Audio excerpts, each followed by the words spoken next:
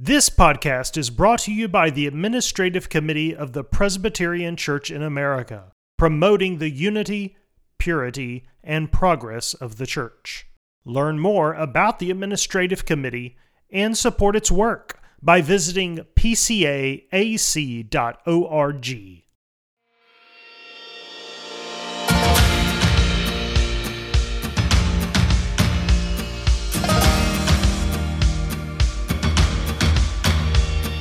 Welcome to Gifts and Graces. All Christians have communion in each other's gifts and graces, says the Westminster Confession. So on this podcast, we help you and your church benefit from the gifts and graces of other parts of Christ's body.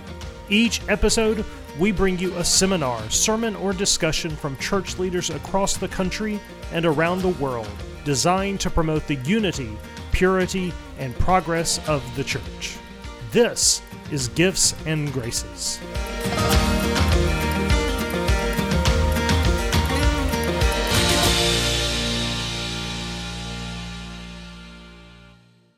On this episode of Gifts and Graces, we get to hear from John Purcell on how to use a crisis like the pandemic to move your church forward.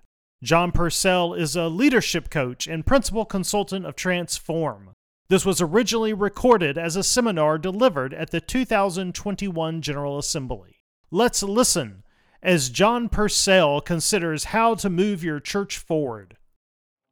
I feel like I'm here to just do two things: remind you of who God is and who we are and who the church is, and therefore a perspective on where we are right now. And then secondly, I want to assist you, help you, support you in what to do about all that and how to move forward. Those are the two things I'd like to accomplish this afternoon. First thing about leveraging the pandemic and not going back to exactly where people want us to go back to, which is the safe and comfortable and warm place where we all were. Why are we discussing this?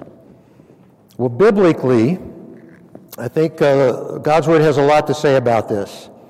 1 Peter 5:10. After you have suffered a little while, the God of all grace, who has called you to his eternal glory in Christ, will himself restore, confirm, strengthen, and establish you. So I think we need to talk about this because God wants to confirm, strengthen, and establish us at this time. 2 Corinthians 4. Because God has an eternal glory waiting for us.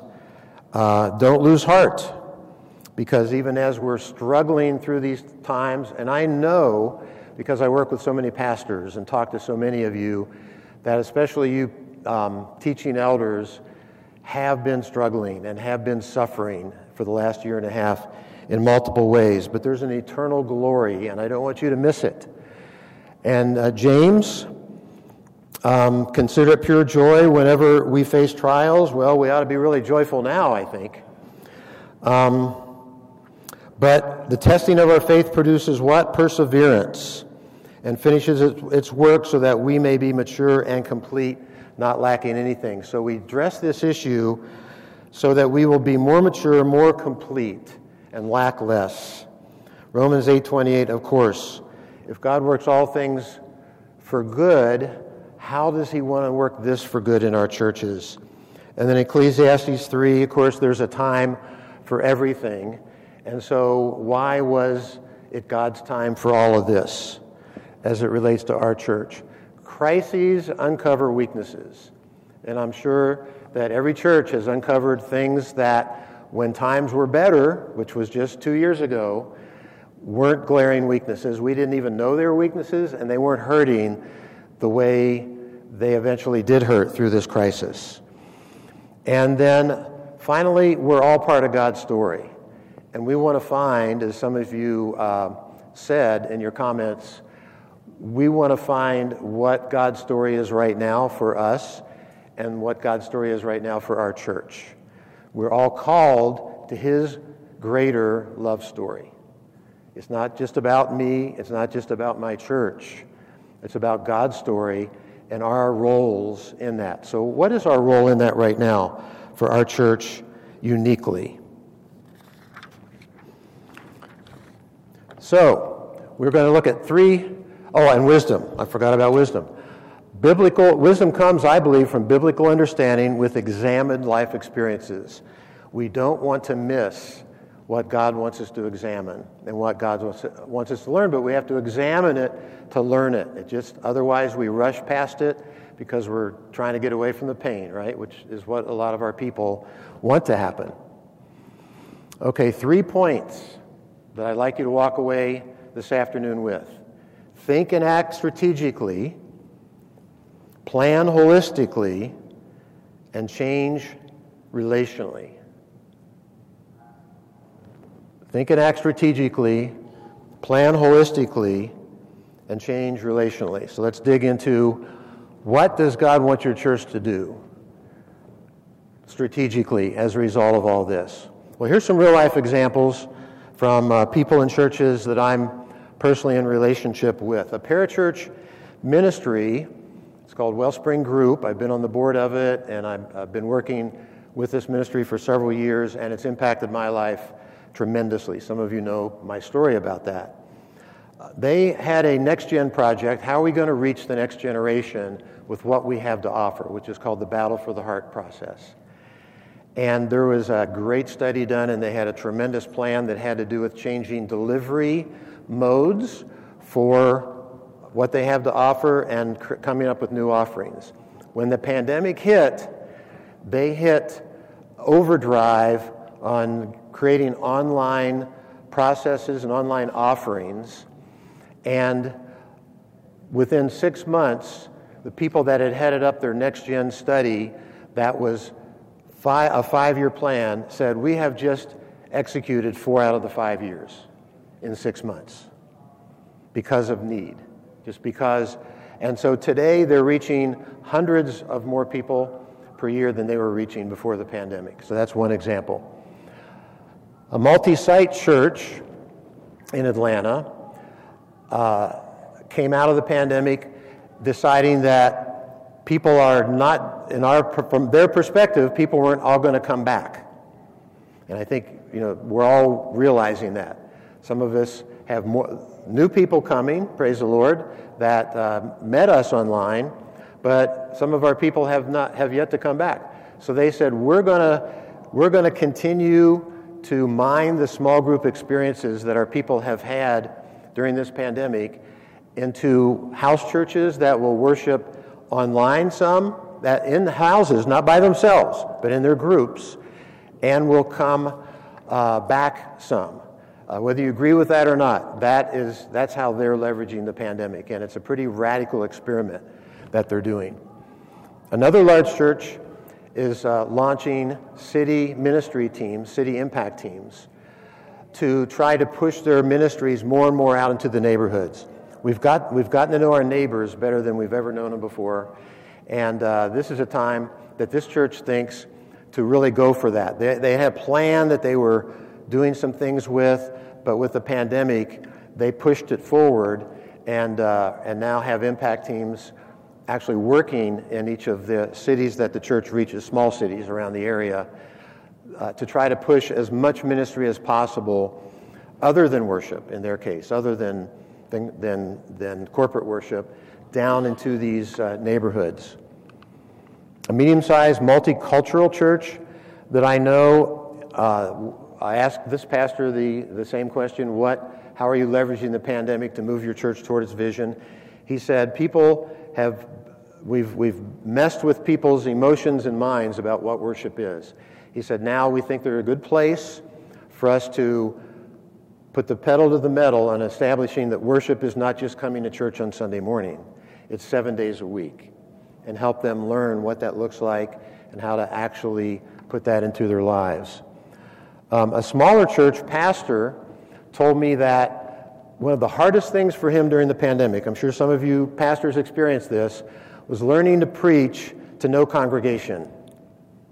He said that was so difficult, but by grinding it out and learning how to do that, he said, I absolutely added some great strengths to my preaching so that now my preaching to a congregation is always going to be much better because of the things I unlearned, the new things I learned during that time.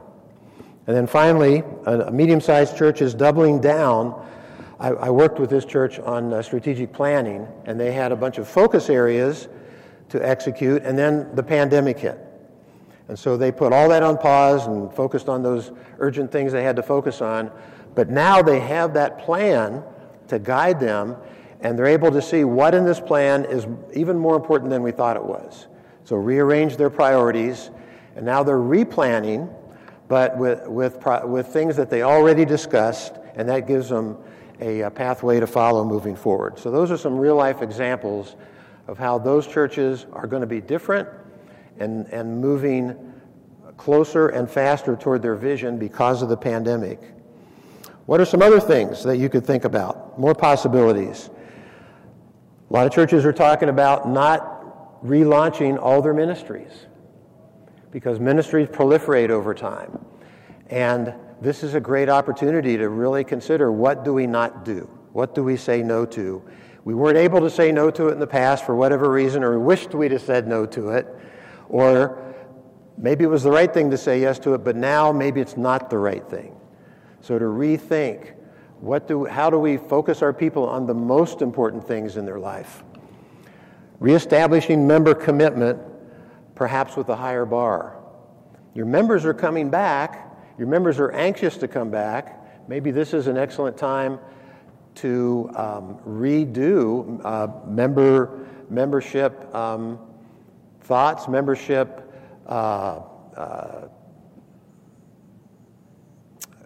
covenants that our members sign. That's the word I'm looking for. Membership commitments, and put everybody through membership again. Maybe this is a time to rethink that. Kind of redo membership. Building a better and larger small group ministry. A lot of churches, I think, are talking about this right now. We know small groups are important. We found out their strengths and we found out their weaknesses of our small groups over the last year. So how can we now strengthen that and make it more meaningful? Strengthen our leaders, equip leaders, and so forth. This one ought to be for every single church out there. More video conference meetings and more people attending meetings by video conference. So if I were a pastor and one of my elders said, I'm not going to be there for our session meeting, I would say, well, of course you can arrange to be there by video conference, right? Or is there something going on that evening that is mandatory for your work? Because just because you're out of town doesn't mean you can't participate. We know how hybrid meetings can work now. And so it should be more of a given that we can attend, even when we're on the road, an important church meeting. Or how about those children's ministry teachers training meetings that you try to get people to come to? Maybe doing it by video conference is a way that you can get a lot better participation, or a hybrid of that. So I think a lot of churches are finding that out. That should be a new play in our playbook for sure.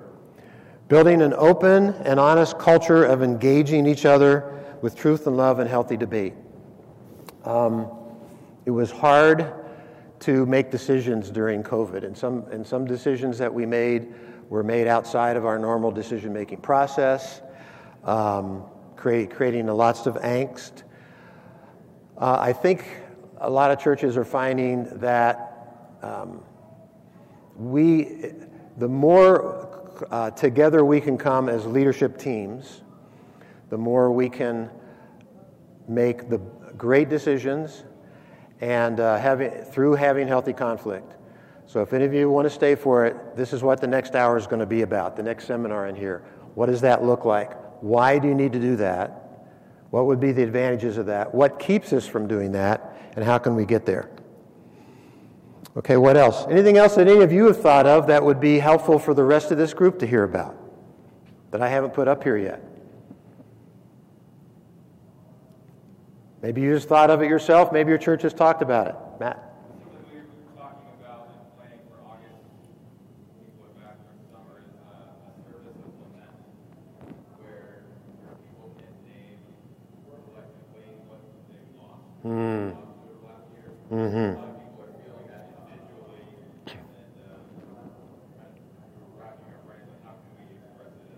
Yeah. Matt said a service of lament, so people can recognize what they've lost, what they've suffered, what they've been through, and give it to the Lord and lament over it. Yeah, that's a great idea, because there's been loss over this time. Yes, sir.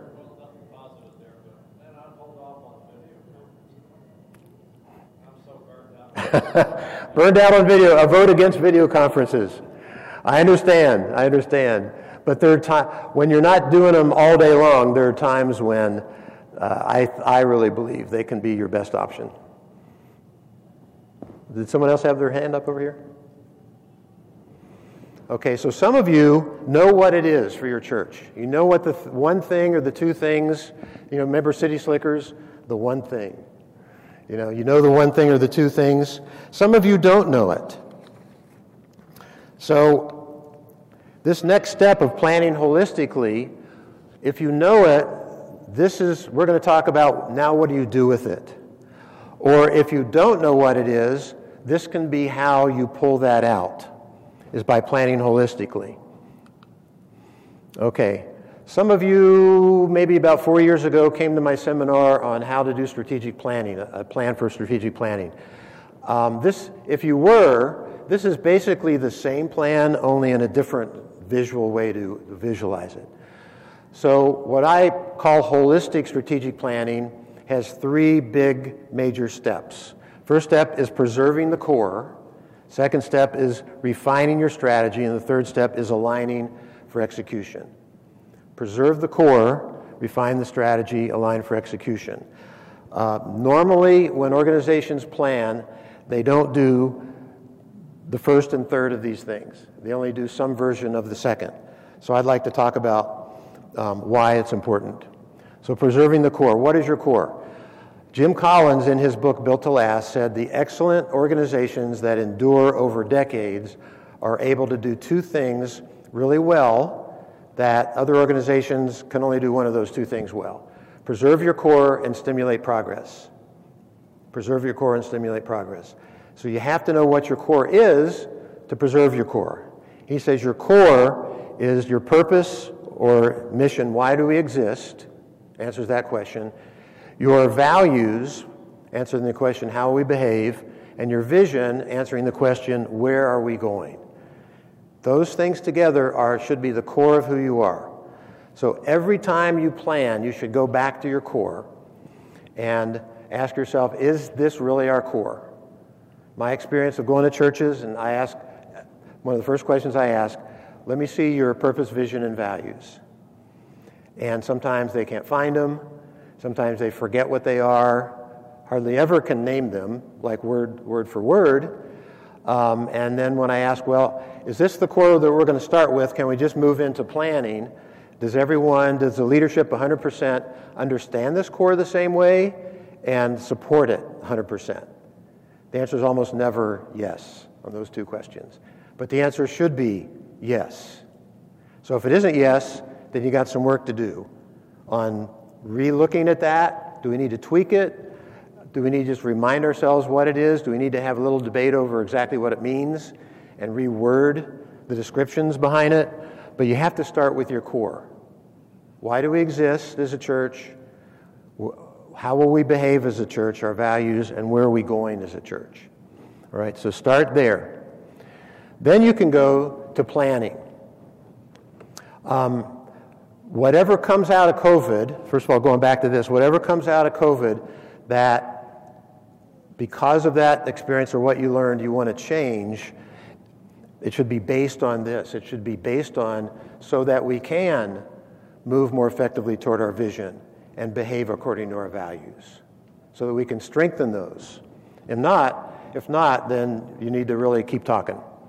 Okay. When we start planning, we start with, what will this look like in 5 years? So if you don't know, for instance, what your one thing is or your two things are that the pandemic should change, then this is where you start to see it by asking, okay, in 5 years, what we're feeling, what we're thinking the church should look like in 5 years should be different because of COVID somehow. What is that? What does that look like? What is that picture? So this is a brainstorming exercise of what does your church look like in 5 years. And if you paint a picture and there are no changes in it, then I'd say ask a deeper question. Like what maybe should be different in it because what we learned over the last year and a half. So that's your 5-year vision picture of the future. It's going to be different after last year. Okay, after that we talk about where are we now. Obviously where you're now is very different than it was a year ago, a year and a half ago. So what does that picture look like? What are the strengths of where you are now? Weaknesses, opportunities, threats. Always looking at the top 5, not some long laundry list. Top 5 in order, top 5 strengths, and so forth. So that's where we are now. This is where we're going. So then there's something called strategic anchors. Those of you that have read Patrick Lencioni's book, The Advantage, know what strategic anchors are. The rest of you probably don't, because he kind of came up with the term. That's the big rocks in your strategy. Heath says 3. I think there can be 4 or 5, but about that number. Your strategy starts with these big rocks in it. Patrick Lencioni said, because of COVID, every organization's strategic anchors should change. At least something in them should change.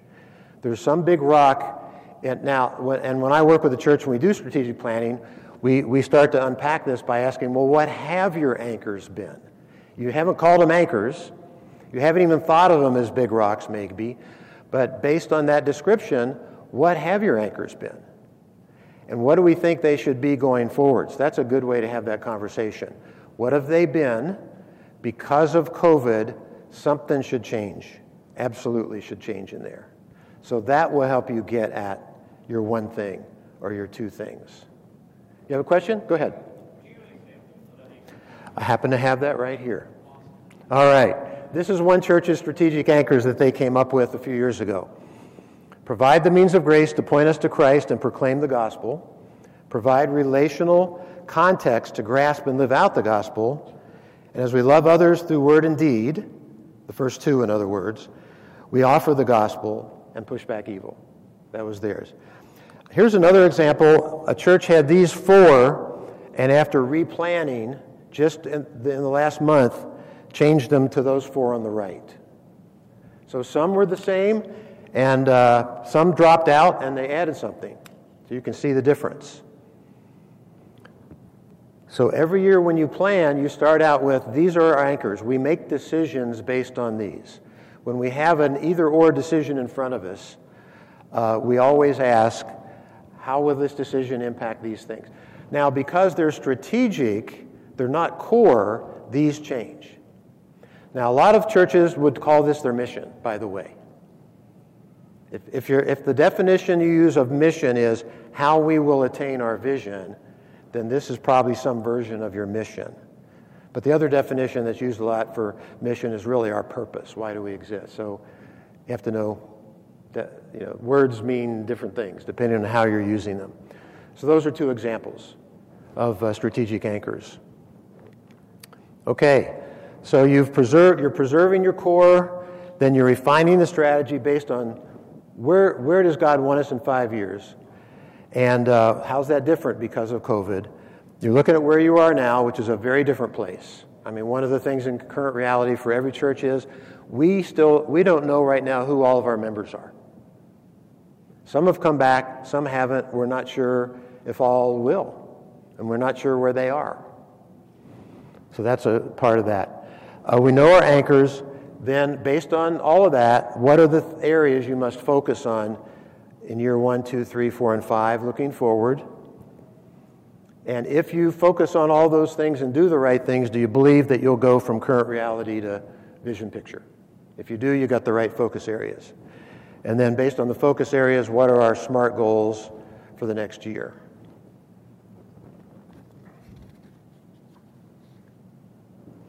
And then the other thing that is rarely done in strategic planning that you must do every year, or you won't execute your plan. If this is our plan, these are our goals, how do we organize to accomplish this plan? Almost every year there's something you should change in your organization. Somebody's job should change. You need different kind of a person in some role. And I always start with the role of the elders, by the way. Are your elders doing what you need them to do that is in line with the Bible and the Book of Church Order? So you can start with, are they shepherding in the way we need them to shepherd to accomplish this plan? Are we governing in the way we need them to govern to accomplish this plan? So what needs to change in your organization? Do we need a new kind of a staff member?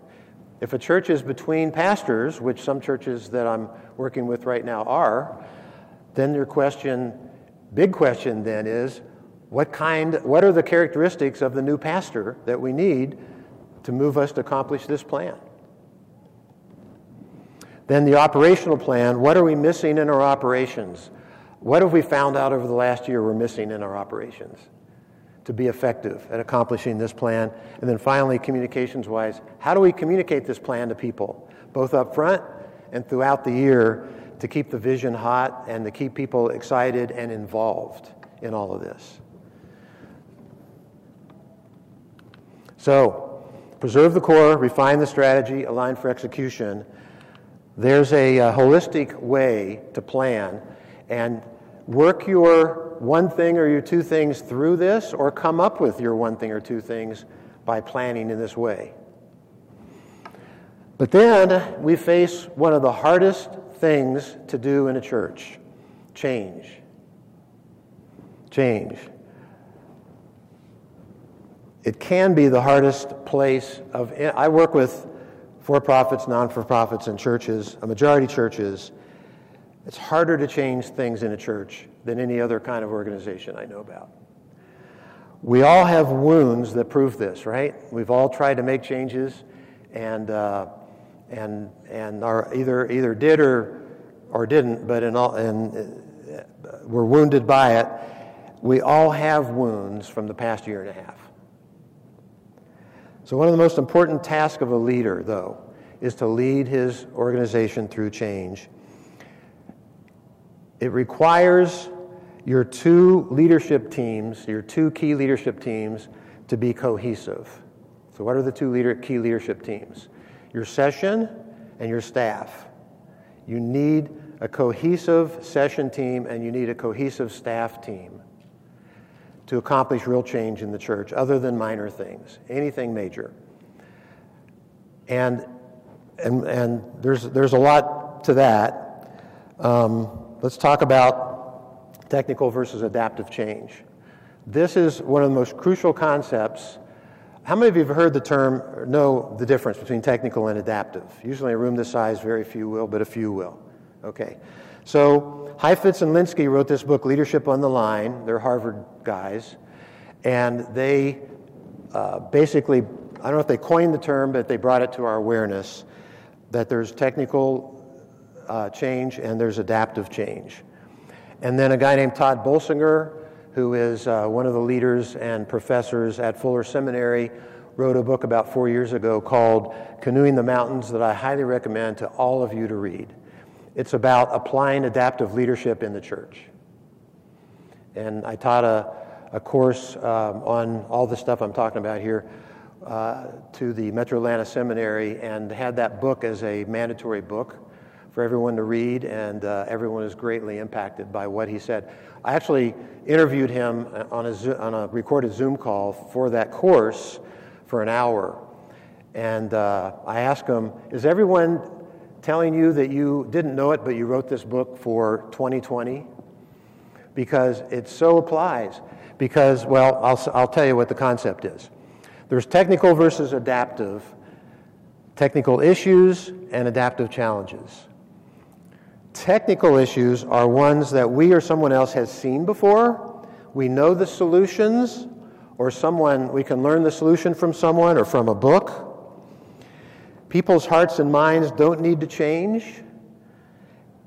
We can apply current know-how. People's values are typically not challenged. Then there are adaptive challenges. These are very different, and it's crucial that you know what kind of a challenge or problem that you are attacking. Adaptive challenges, we haven't seen this before, and we're off the known map.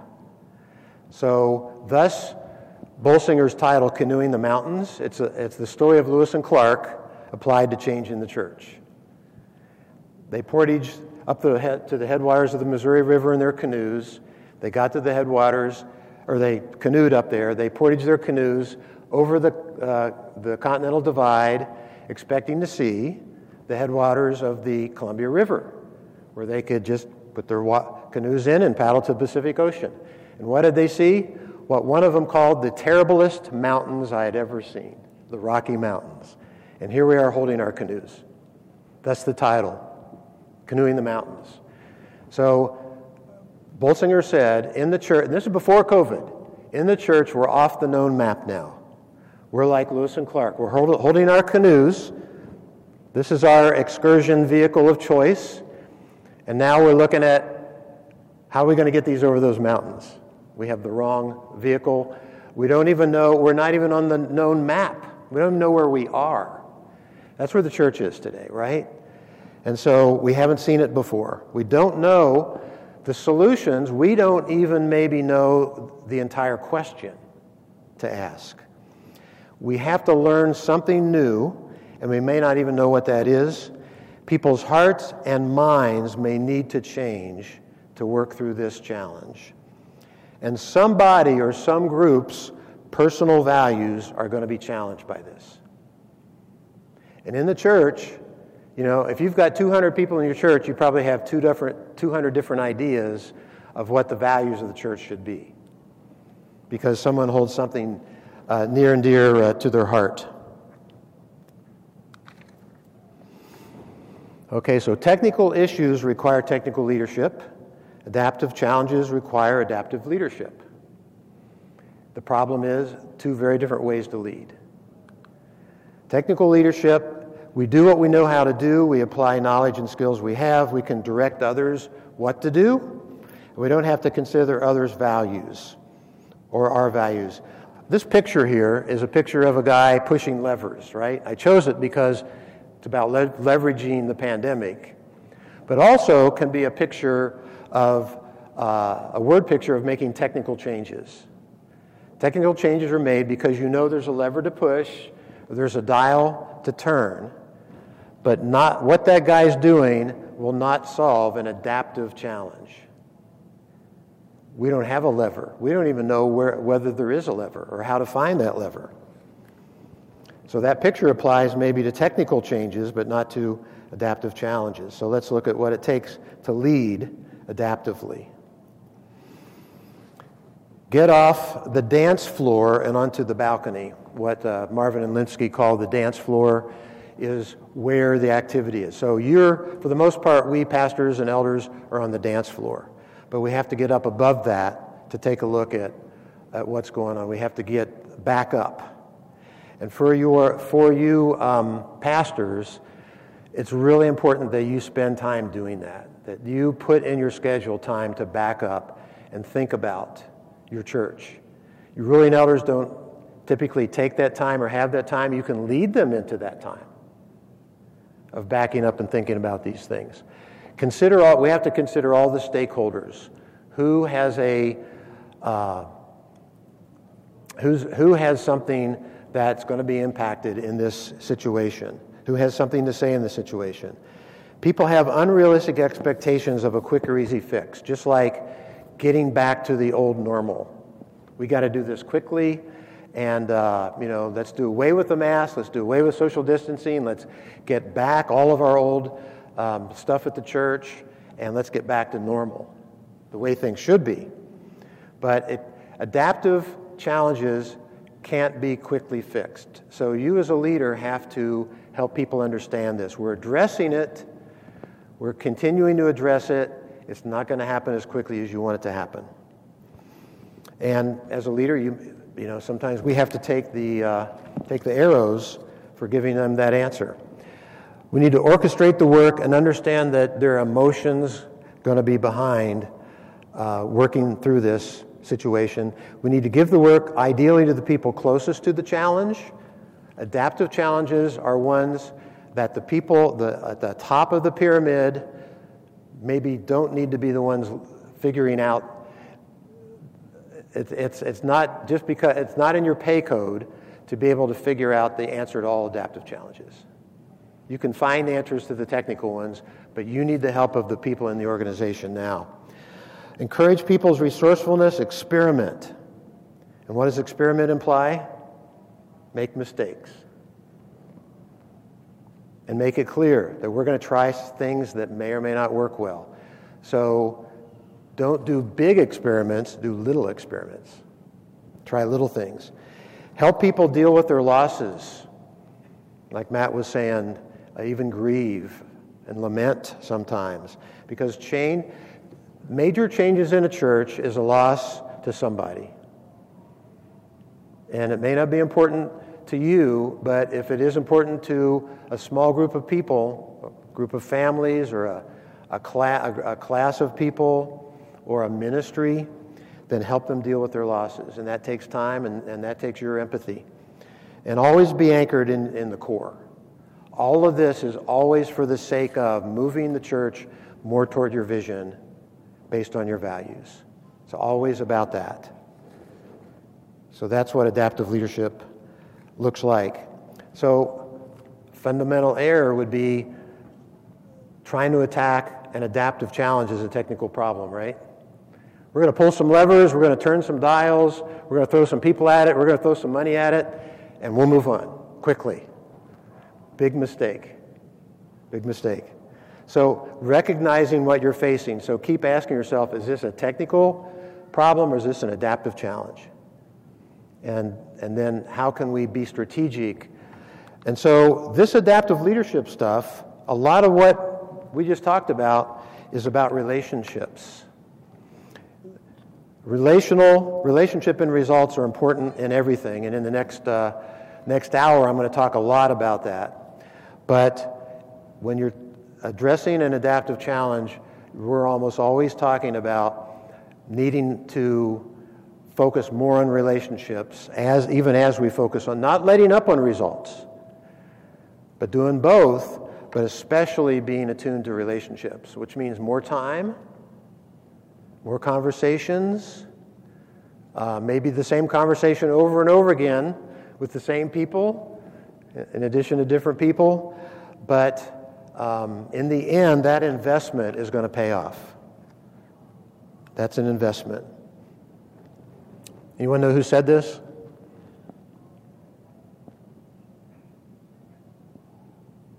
Albert Einstein said that. And that's where we're at right now in the adaptive world of church.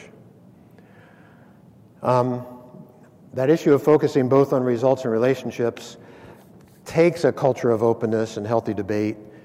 And there are biblical bases for that, and there's brain science behind that.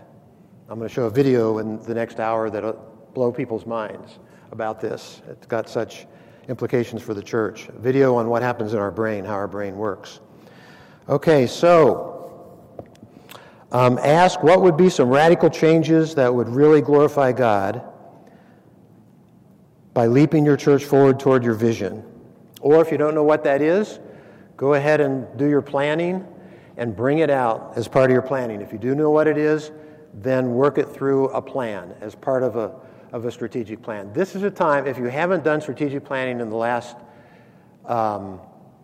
probably 8 months, it's time for you to do it again, I would say. It's time for you to work through a significant strategic plan, and do that every year, by the way. It's not once every 5 years. It's every year. Update your plan. But it's time to replan if you haven't done it. So think and act strategically, plan holistically, and change relationally.